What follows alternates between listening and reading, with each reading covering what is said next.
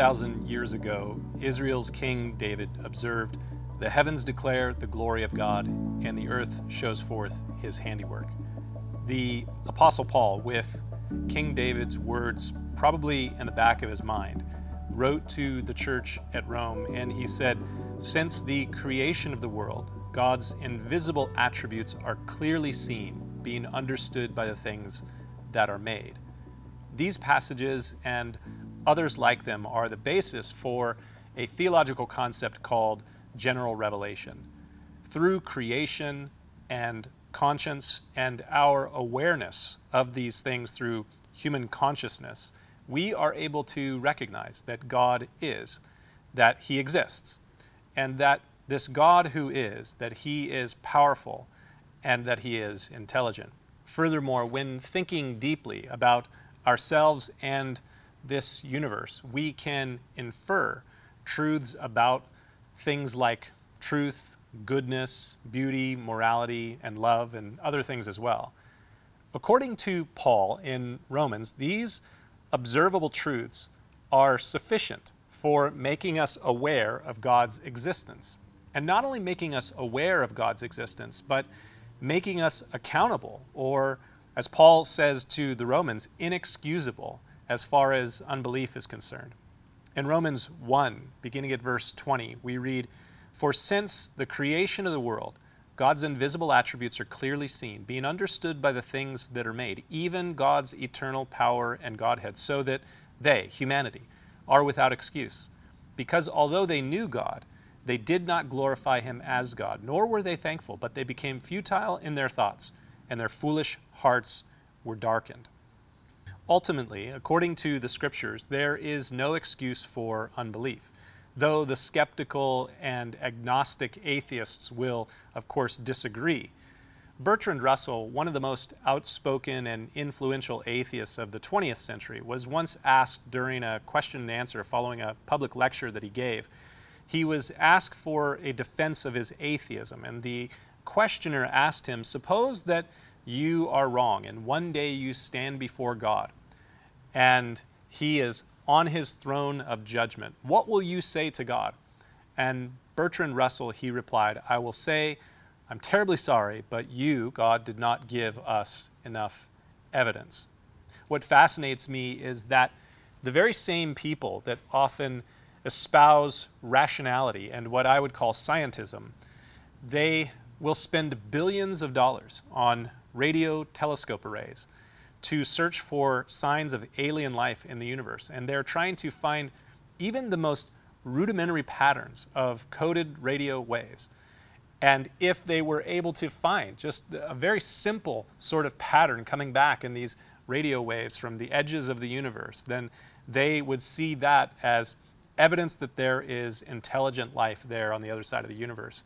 But these very same people that believe those things and put a lot of money towards trying to find extraterrestrials, the search for extraterrestrial intelligence SETI. These very same people, when presented with the evidence for design in the universe, they will oftentimes look at the fine-tuning of the universe, the complexity of DNA, and the remarkable structure of physics, and they will conclude from those things that that happened by random chance and mutation over billions of years, 13.8 billion years. Now, again, that's amazing to me. These same people that are looking for just the most simple kind of pattern coming back in the form of a radio wave, they'll say that is an indication of intelligent life. But they look at the complexity of DNA and they say random chance and mutation over billions of years. But Paul says, because although they knew God, they did not glorify him as God, nor were they thankful, but they became futile in their thoughts, and their foolish hearts were darkened. The heavens declare the glory of God, and the earth shows forth God's handiwork. And these things, creation, consciousness, conscience, they are intended by the Creator, by God, to compel us to seek for God. As Paul, as he is speaking before the intelligentsia of Athens in Acts chapter 17, 2,000 years ago, he brings this to the surface. God who made the world and made us in this way. Acts chapter 17 says in verse 27 that God did this so that they might seek God, and perhaps that they might reach out and find him, though he is not far from each of us. And here is the beautiful thing, so important. Those that sincerely seek will ultimately find. I'm absolutely convinced of this. Those that sincerely begin to look for the God that is behind all of these things, the complexity of DNA, the fine-tuning of the universe, the structure found in physics, those who sincerely seek, they will ultimately find that. The one that comes to God, the author of the book of Hebrews says in Hebrews chapter 11, he must believe that God is and that he is the rewarder of those that diligently seek him. Of course, as I mentioned in my message last time, there is a problem. General revelation through creation. The heavens declare the glory of God and the earth shows forth its handiwork. Through creation and then consciousness, our awareness of all these things, our knowledge of all these things and our desire to know more. Consciousness and conscience, our understanding of right and wrong, goodness, beauty, truth, and so forth. These things, they are not sufficient. It isn't enough through general revelation to understand who God is fully. I believe that we can know that God is. He is the God who is there. And we can deduce from general revelation that God is there, that he is powerful, and that he is intelligent. And I believe that we can know by not just observation of creation and conscience and consciousness, we can know that God is and that he is powerful, that he is intelligent, but we can also infer certain things about God as we begin to think about all these things that are around us and to think deeply about ourselves. By inference, we can know, I believe, that God loves beauty and that he values truth and justice and a number of other things as well. But in the same way that my cell phone, or even something as simple as this pen, can tell me certain things about whoever it is that made this. You know, obviously, even though this is a very simple tool, this beautiful pen here could not have happened on its own. So if I come across this, I find this out in the wilderness somewhere, I'm not going to say that it just happened by random chance and mutation over billions of years, that it was able to pull itself together. Just by looking at this pen, I can come to the conclusion, or this cell phone, which is much more, technologically amazing than this simple pen. But looking at something as simple as this, I can come to the conclusion that there is a maker. Somebody made this. And I can deduce that this maker, not only does this maker exist, but that this maker has resources, power, and has intelligence to be able to pull all those resources together and to turn them into this wonderful little instrument right here. But when I look at this, though I can conclude that there is a maker, that he is powerful, or she, or they are intelligent, there are things that I can't know by simply looking at these things. By looking at what is made, there are a number of things that general revelation is not able to inform me about. So this is where general revelation falls short. I would put it like this. By looking at the things that are made, I can know that there is a maker who has power, resources, who has intelligence, and I can infer other things about the maker by close examination of this piece of equipment, this thing that is made. Maybe I can infer that this person, liked to draw. Maybe I can infer that this person's name was Schaefer, because that's what it says here on this bell cap here. So there's different things I might be able to infer by looking at it, but the maker of this thing is ultimately independent of the thing that he or she has made. So by observing the creation of the one that created this, I have very little knowledge of two very important things as I look at this. General revelation, observation of the things around us or the things that are made. General revelation, it leaves us wanting for knowledge of what God is like and what God likes.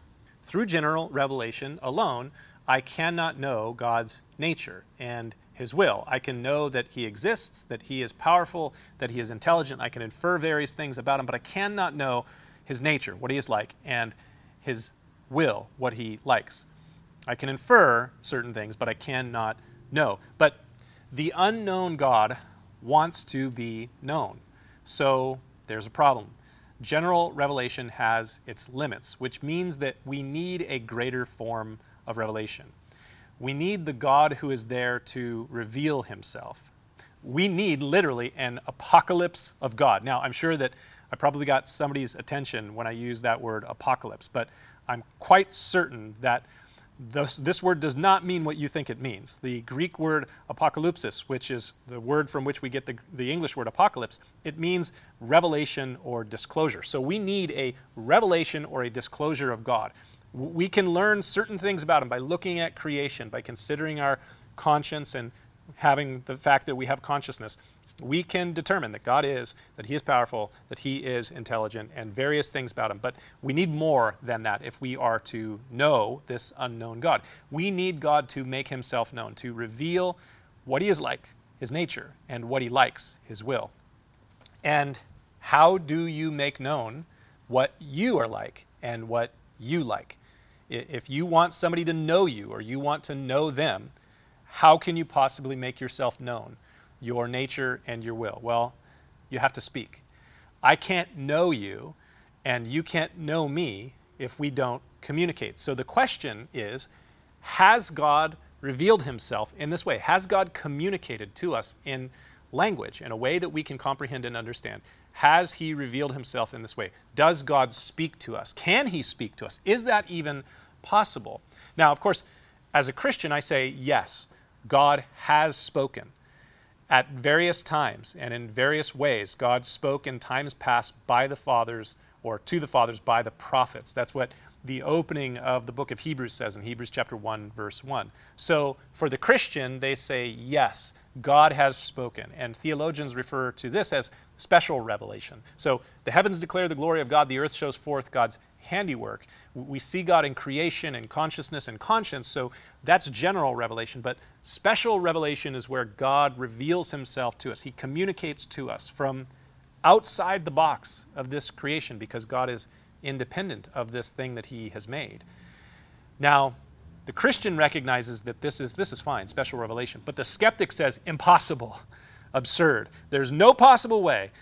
If there is a God, the skeptic will say, and the big emphasis on the if. They will say, if there is a God, then God can not speak to us. There's no way. And if there is a God, and we assume that he has to speak to us to reveal himself to us, then it's just, there's no way that could happen.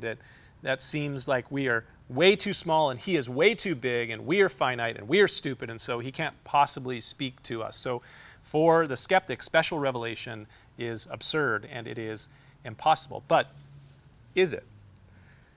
Is it impossible for a master engineer to make something and to make the something have knowledge and the capacity for even some form of intelligence, and then for the engineer to reveal himself and his will, if you will, in such a way that this thing that the engineer has made can understand it and can comprehend and can respond to it? Is it possible for a master engineer to be able to do that? And I believe that it is. And here's the amazing thing. The rational skeptics, who often are those who say they would believe in science and not in faith and not in, as they would say, religion, even though I would suggest that even their scientism has become religious in many ways. The rational skeptics say that special revelation is not possible. But I want to suggest to you that these rational skeptics actually believe otherwise. And to prove it, I have to tell you a story.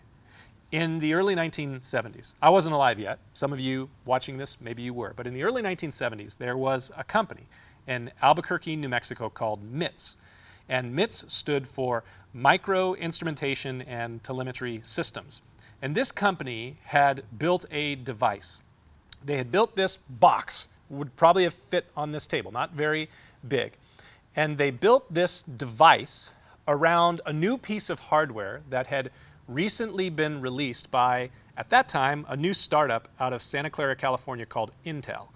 And the new device that Intel had released, that this MITS company in New Mexico had built this container for, this new device was the Intel 8080 processor. And MITS called their machine the Altair 8800. Now, MITS said that their new device was a microcomputer. Now, at that point in time, no one had really heard much about microcomputers in pop culture. There were kind of geeky nerds that would go to places like Radio Shack and they'd try to piece things together. And there were massive computers, big, huge mainframes that took up entire rooms bigger than this room here. But the idea of a microcomputer, a computer that would sit on your table and you would be able to use, was something out of science fiction at that moment. And so MITS said this new device is a microcomputer. And in January of 1975, a publishing company called Ziff Davis, now they're called ZDNet, they released an article about this Altair 8800 in their magazine, Popular Electronics. And 2,300 miles away from Albuquerque, in Cambridge, Massachusetts, a guy named Paul Allen, he bought a copy of this magazine. And as soon as he bought this copy of this magazine, he ran over to his friend's dorm room, who was a Harvard undergrad by the name of Bill Gates. And they went through this magazine. They were gripped by this whole thing. Now, you may wonder, where am I going with all of this about this story from, almost 50 years ago? But this story is really important. MITS had made an incredible machine that effectively, at that moment, couldn't do anything.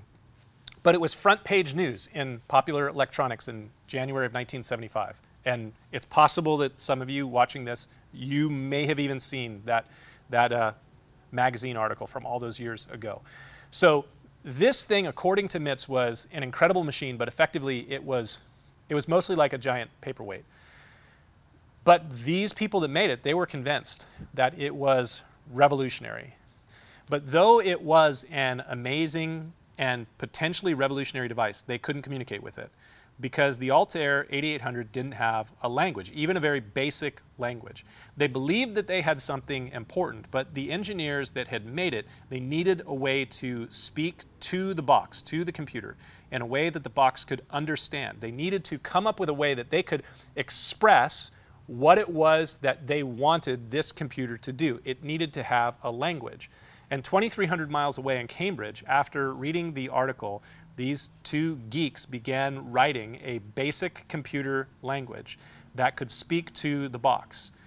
The box, without the language, was unaware until Paul Allen and Bill Gates made a basic computer language, and they started a company called Microsoft. And they started a revolution which, less than 50 years later, has made it possible for you and I to say, "Hey Siri, I want a hamburger." And for Siri to come back with a response. And when I said that, maybe your phone just went off. I turned mine off so it wouldn't do that. But now we can speak to the box. And this is phenomenally more powerful than that system was that they were using all those years ago. Now, all of that is kind of the long route to make it to this important point. Special revelation makes it possible for the Creator to reveal His nature and His will to His creation. And although many rational skeptics question whether general revelation is possible or special revelation is possible, we have watched these things actually happen in the last 45 years. And now we're able to use it without even thinking about it. Every single day you are using these kind of things. I'm recording this right now, and we're going to broadcast this in a way where it can go around the world instantaneously, and you can log onto it and watch it on your device or on your TV.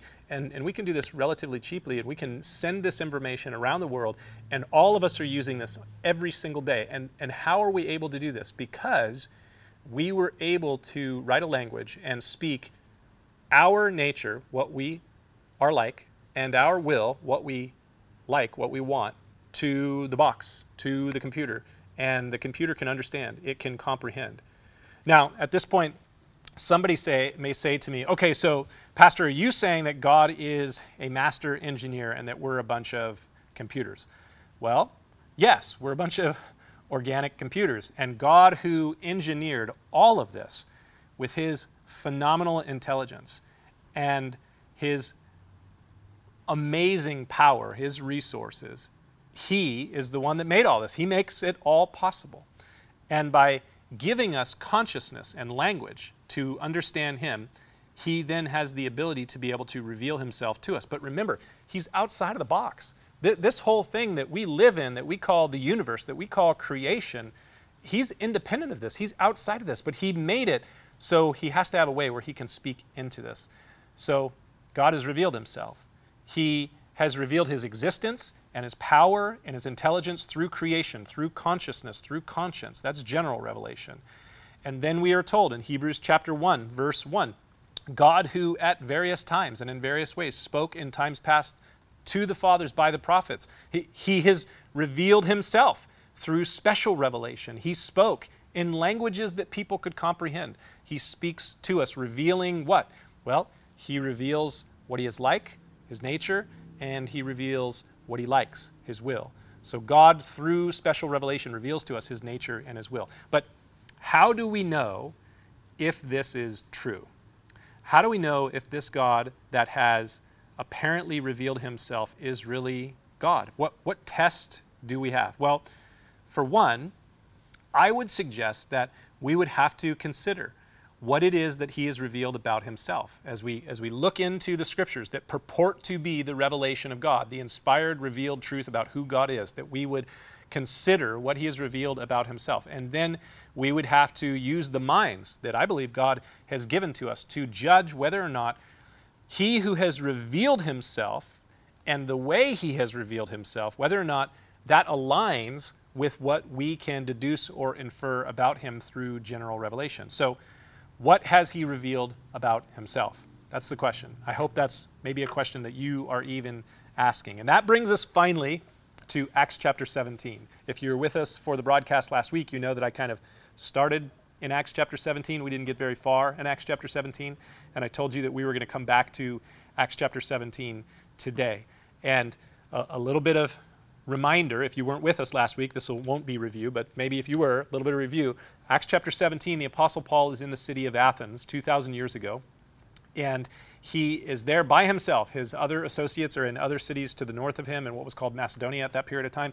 And he is in Athens, and while he is in Athens, he does what he always did. He was a Jewish man from, who was schooled in Jerusalem, and so he went to the Jewish synagogue, and he would speak among the Jews and the Gentile worshipers of God that were there. And then he was also a tradesman. He worked in leather, and so he'd be in the marketplace and he'd strike up conversations. And while he's there, he's invited, because of the things that he's saying that were new to the people of Athens. They hadn't heard any of these things that he's talking about before.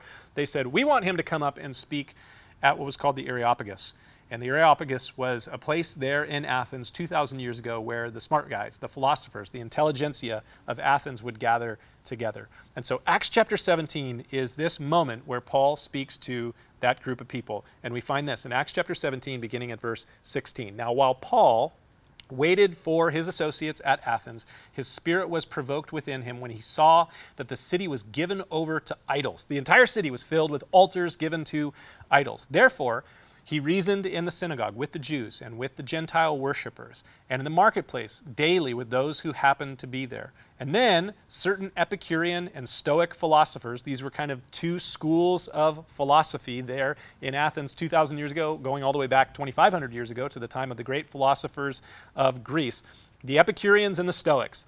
And we kind of have the Epicureans and the Stoics today. Those Epicureans are those that want to live it up, eat, drink, and be merry, for tomorrow we die. The Stoics are those that, let's reject all, outward influence and so forth. So then certain Epicurean and Stoic philosophers, they encountered Paul, and some said, what does this babbler want to say? What's he got to say? This guy's speaking all kinds of new, weird things. Others said, he seems to be a proclaimer of foreign gods because he preached to them Jesus and the resurrection. That's key. We'll talk about that a little bit more later on, probably into next week. Paul's message was Jesus and the resurrection. This is essentially key. Verse 19, he goes on.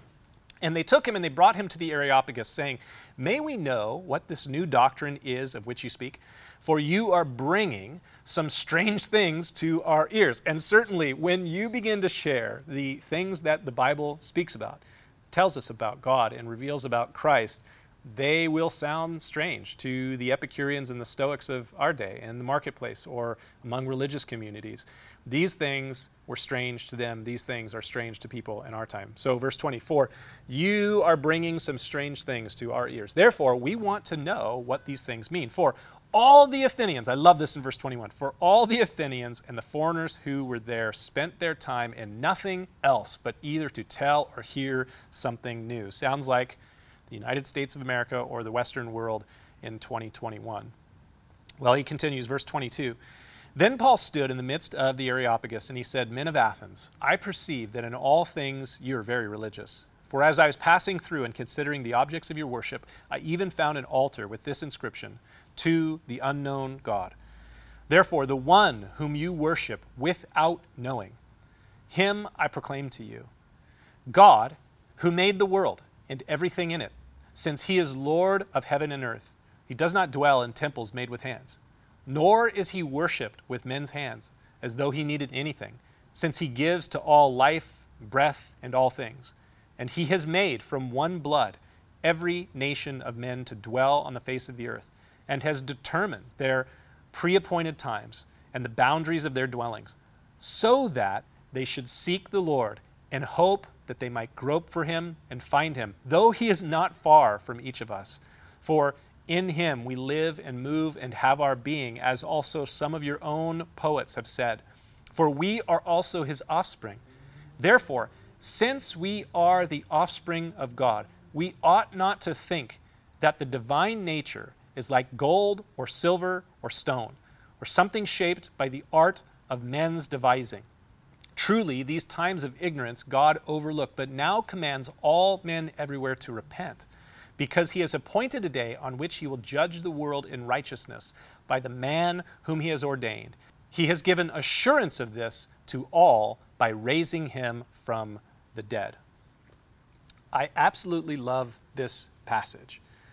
The scriptures as a whole, they are given to reveal God. All scripture is given by inspiration of God, and it is for the purpose of revealing to us who God is, what he is like, what he likes, and what he has called us to do, and to equip us to do what he's called us to do. So I love this passage, and all of scripture is given to reveal God, what he is like, what he likes. But this passage, it really stands out to me because Paul, he is speaking to a skeptical, worldly crowd. He is engaging them reasonably. It says that he reasoned with them daily, and that's what God wants us to do with the people around us, the Epicureans, the Stoics, the religious and the non-religious alike. He wants us to engage with them reasonably, but not only engage with them reasonably. Paul was engaging with these people reasonably, and he was engaging with these people boldly.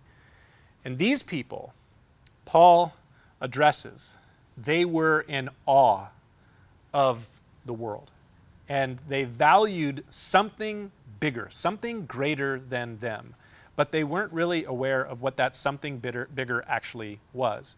And Paul says in this passage, this thing that you are in awe of, agoneo, and that's where we get our English word agnostically, this thing that you worship and are in awe of without knowledge, ignorantly, agnostically, I want to tell you exactly what this is.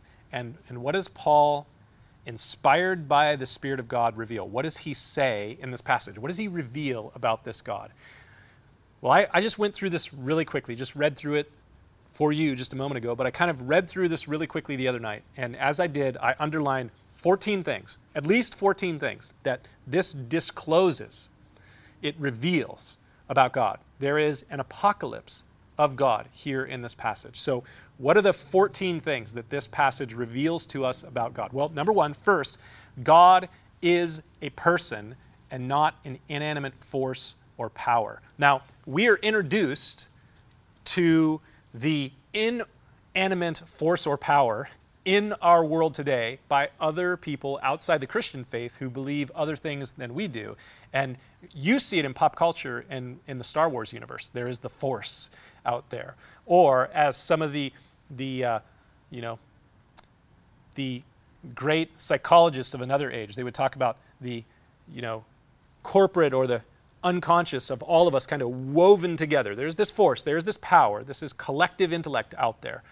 But this scripture tells us that God is a person and not an inanimate force or object. Paul says in this passage, this one whom you worship without knowing, him I proclaim to you. He doesn't say, this thing that you worship without knowing, I want to tell you about it. He says, I want to tell you about him. God is a person. The second thing we find in this passage is that this God who is a person, pardon me, and not just a person, but ultimately personable, this God, number two, he made everything. We see that here in this passage. God who made the world and everything in it. The third thing we see in this passage, third thing that we see about God in this passage is that God is master and Lord of all. Paul says there, he is Lord of heaven and earth. The next thing we find, number 4 in this passage, is that God doesn't need us. He doesn't need anything. So fourth thing is God doesn't need us. Fifth thing I would say, God does not need anything that we can give him, though he's worthy of all of our worship. He doesn't need us. This is important. God is independent of his creation and does not need. There's no necessity in God where he needs you or me. I know there are some people even within the Christian community who try to say that, God is incomplete without us. That's not true. He doesn't need us. He doesn't need anything. There's nothing that you and I can do or give to him where he goes, wow, I didn't have this, and I'm so glad I have this. The scriptures say in this passage, he does not dwell in temples made with hands, nor is he worshipped with men's hands as though he needed anything. He doesn't need us. The sixth thing that we find in this passage as we read through this carefully is that as God reveals himself, he reveals that he made us for his purpose. He gives to us, or gives to all, life and breath and all things. Everything that we have, he has given it to us. The seventh thing that this reveals about God is that he has a determined purpose or a determined plan. God made everything for a plan. And the eighth thing we see in this passage is that his handiwork, all the things that he created, is intended to cause us to seek for him. Look at what the text says in this passage. He has made, God has, from one blood, every nation of men to dwell on the face of the earth, and has determined, God has a determined and pre-appointed time and boundaries for all people and their dwellings, so that, this is really key, verse 27, for the intent, to the end that we should seek the Lord and hope that we might grope for him and find him. And then that leads us right into this very next revelation about God. The ninth thing that this passage reveals about God, he is not far away. So he says there in verse 27, Paul does, that all of this stuff is made in the way that it is so that we would seek for the Lord, that we would grope for him, that we might find him, though he's not far from each of us. And I think that's really good news, but that's for another time. The 10th thing that this passage reveals is that we live and are sustained by God. In him we live and move and have our being. The 11th thing is that nothing we make rightly represents him. We try to craft all these things to represent what God is like or who he is, but nothing that we could make properly represents him. Therefore, since we are the offspring of God, we're told in this passage, we ought not to think that the divine nature is like silver or gold or stone or something shaped by the art of man's devising. So there is nothing that we can make that rightly represents God or resembles him. The 12th thing that we find in this passage is that God is merciful and he calls us to repentance. Truly, these times of ignorance God has overlooked, but now commands all men everywhere to repent. He's merciful, and he calls for us to turn to him in repentance. The 13th thing that this reveals is that there is a determined end and judgment. Because he is appointed, verse 31 says, because he is appointed a day on which he will judge the world in righteousness. There is an appointed end to everything that God has made. There's an appointed purpose for everything that God has made, including the people that live upon the face of the earth. There's a purpose for which he made them, but there's also a determined end. And that brings us to the very last observation that we make about God as he reveals himself in this passage. All these wonderful things about God we see in this passage brings us to number 14. The resurrection of Jesus is the proof of all these seemingly incredible things. See what it says in this passage? He is appointed a day on which God will judge the world in righteousness by the man, capital M, whom he has ordained. And he has given assurance of all of this by raising him from the dead. These are among the most basic things that we know about God's nature and will as they are revealed in the Scripture. And I would suggest to you that they are not in conflict. These revelations of God, they're not in conflict with what we can observe and infer from general revelation of creation, conscience, and consciousness. And all of these things that are revealed about God, that God reveals about himself here in this passage, they hang upon a single miraculous proof. A proof that was just as improbable to the first century Athenian intelligentsia as it is improbable to those living in the 21st century. Because when Paul says, as he's speaking to the Athenians there in this passage, that God has given assurance of all of these things about who God is, the unknown God making himself known. He's given assurance of all these things by raising him from the dead. And, verse 32 says, and when they heard of the resurrection from the dead, some mocked Paul, while others said, we'll hear you again on this matter. The resurrection, both then, 2,000 years ago, and now in the 21st century, is the sticking point. But the resurrection is also either the proof point of Christianity or the breaking point of Christianity. All that I am teaching you about the nature of God and what the Bible reveals about God, it is either proved, validated by the resurrection of Jesus Christ, or if Jesus didn't rise from the dead, this is pointless. This is exactly what Paul says in 1 Corinthians chapter 15. If Christ be not raised from the dead, we are pitiable. And all of this is for naught. So the resurrection, which is what Paul was speaking at the beginning of this, what was it that he was talking about? Well, they said, I don't know, he speaks about some foreign gods because he keeps talking about this resurrection. And then at the very end of his discourse in the Areopagus to the intelligentsia of Athens, he says, Jesus was raised from the dead. And the people go, whoa, time out.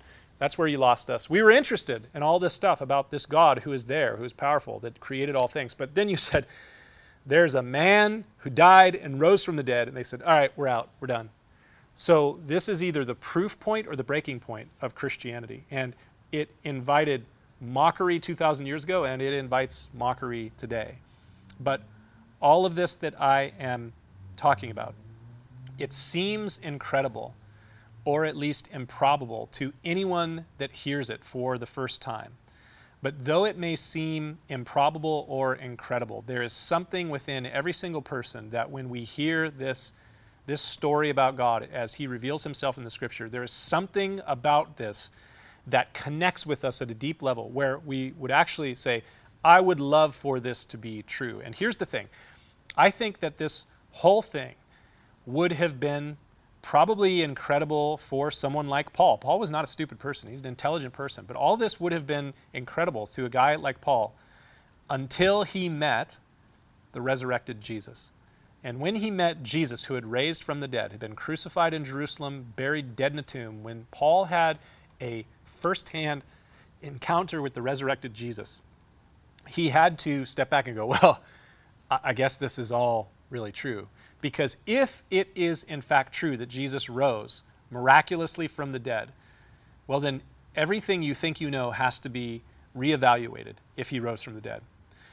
God has given assurance to all of this by raising Jesus from the dead, Paul says there in verse 31 of Acts chapter 17. Now, the Athenians, they gave Paul a hearing on all these things that he had to say. They brought him up to the Areopagus. They brought him to be heard by the philosophers and the smart people of his day. They gave him a hearing right up to the point that he said resurrection. And then they mocked him and they sent him away. And immediately after this, after they mocked him and sent him away, we read this. Look at Acts chapter 18, verse 1. After these things, Paul departed from Athens and he went to Corinth.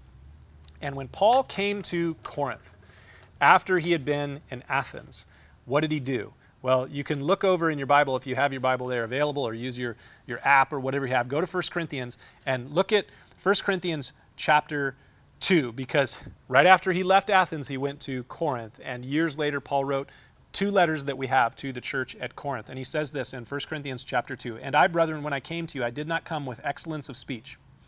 Think about that. He leaves Athens, where he speaks to these people with this well-articulated point. But his whole point was bringing them to this important key, the resurrection. He says, and I, brethren, when I came to you, I did not come with excellence of speech or of wisdom, declaring to you the testimony of God. For I determined not to know anything among you except for Jesus Christ and him crucified. I determined I wasn't going to say anything more than Jesus Christ and him crucified and raised from the dead. And just before that, in 1 Corinthians chapter 2, verse 1, he says this in 1 Corinthians chapter 1, verse 18. For the message of the cross is foolishness to those who are perishing. Think about this. This message of a crucified Messiah who was buried in a tomb and rose from the dead 3 days later, that is foolishness in first century world and foolishness in the 21st century world. For the message of the cross is to those who are perishing foolishness, but to those who are being saved it is the power of God. For it is written, I will destroy the wisdom of the wise, and I will bring to nothing the understanding of the prudent. Where is the wise? Where is the scribe? Where is the disputer of this age? Has not God made foolish the wisdom of this world? For since in the wisdom of God, the world, through wisdom, did not know God, it pleased God, through the foolishness of the message preached, to save those that believe. For the Jews request a sign, and the Greeks seek after wisdom. But we preach Christ crucified, to the Jews a stumbling block, and to the Greeks foolishness. But to those who are called, both Jews and Greeks, Christ is the power of God and the wisdom of God, because the foolishness of God is wiser than men, and the weakness of God is stronger than men. In his wisdom, God has revealed himself. First, he reveals himself in general revelation through creation, consciousness, and conscience. The heavens declare the glory of God. The earth shows forth his handiwork. His invisible attributes are clearly seen, being understood by the things that are made, so that they are without excuse. And then God reveals himself through special revelation. God, who is outside the box, communicates in a language that those inside the box can comprehend and understand. He reveals what he is like, his nature, and what he likes, his will. But even that has a way of not going far enough. And so finally, God reveals himself in personal revelation through the incarnate Christ. God became a man to reveal his love and his grace and his character. God's incarnate power and wisdom are on display. To the worldly Greeks, it's foolishness. To the self-righteous religious Jews, it's a stumbling block. But to those who are being saved, it is the very power of God. All of these things seem improbable. They seem hard to believe. And they all zero in on one individual and one extremely important event: Jesus and the resurrection. And that's where we're going next time. But you'll have to join us next week to get the rest of the story. We'll see you next time. Father God, I pray that you would cause these things to be in our hearts and, Lord, speak to us. Lord, I pray that you would help those who do have belief, who trust that these things are true. Help them to have boldness to reason about these things with skeptics, religious skeptics, non-religious skeptics, the Epicurean, the Stoic philosophers that sit in the cubicle next to us, or on the same construction site, or in the same classroom as everybody gets ready to go back to school. All these things, Lord, I pray that you would give us the boldness and the passion to speak reasonably to the people that we interact with. And that we'd go back to these very basic things. First things first. We go back to, what is the world, the cosmos, the universe? What does creation tell us? And what is the fact that we know, that we have consciousness? What does that tell us? And what is the conscience, this moral inclination for justice and rightness and goodness and beauty and truth? What does it tell us? And then, Lord, as we begin to look at the pages of Scripture, what does it reveal about who you are? And how does that align with everything that we see in us and in this world? God, I pray that you'd help my brothers and sisters, those who do know you, to recognize that we have a reasonable faith. It's not some blind, insane trust. We have a reasonable faith in the living God. You have revealed yourself. And I pray that you would give us the ability, the power, the boldness to be able to reveal you to others. For we ask this in Jesus' name. Amen.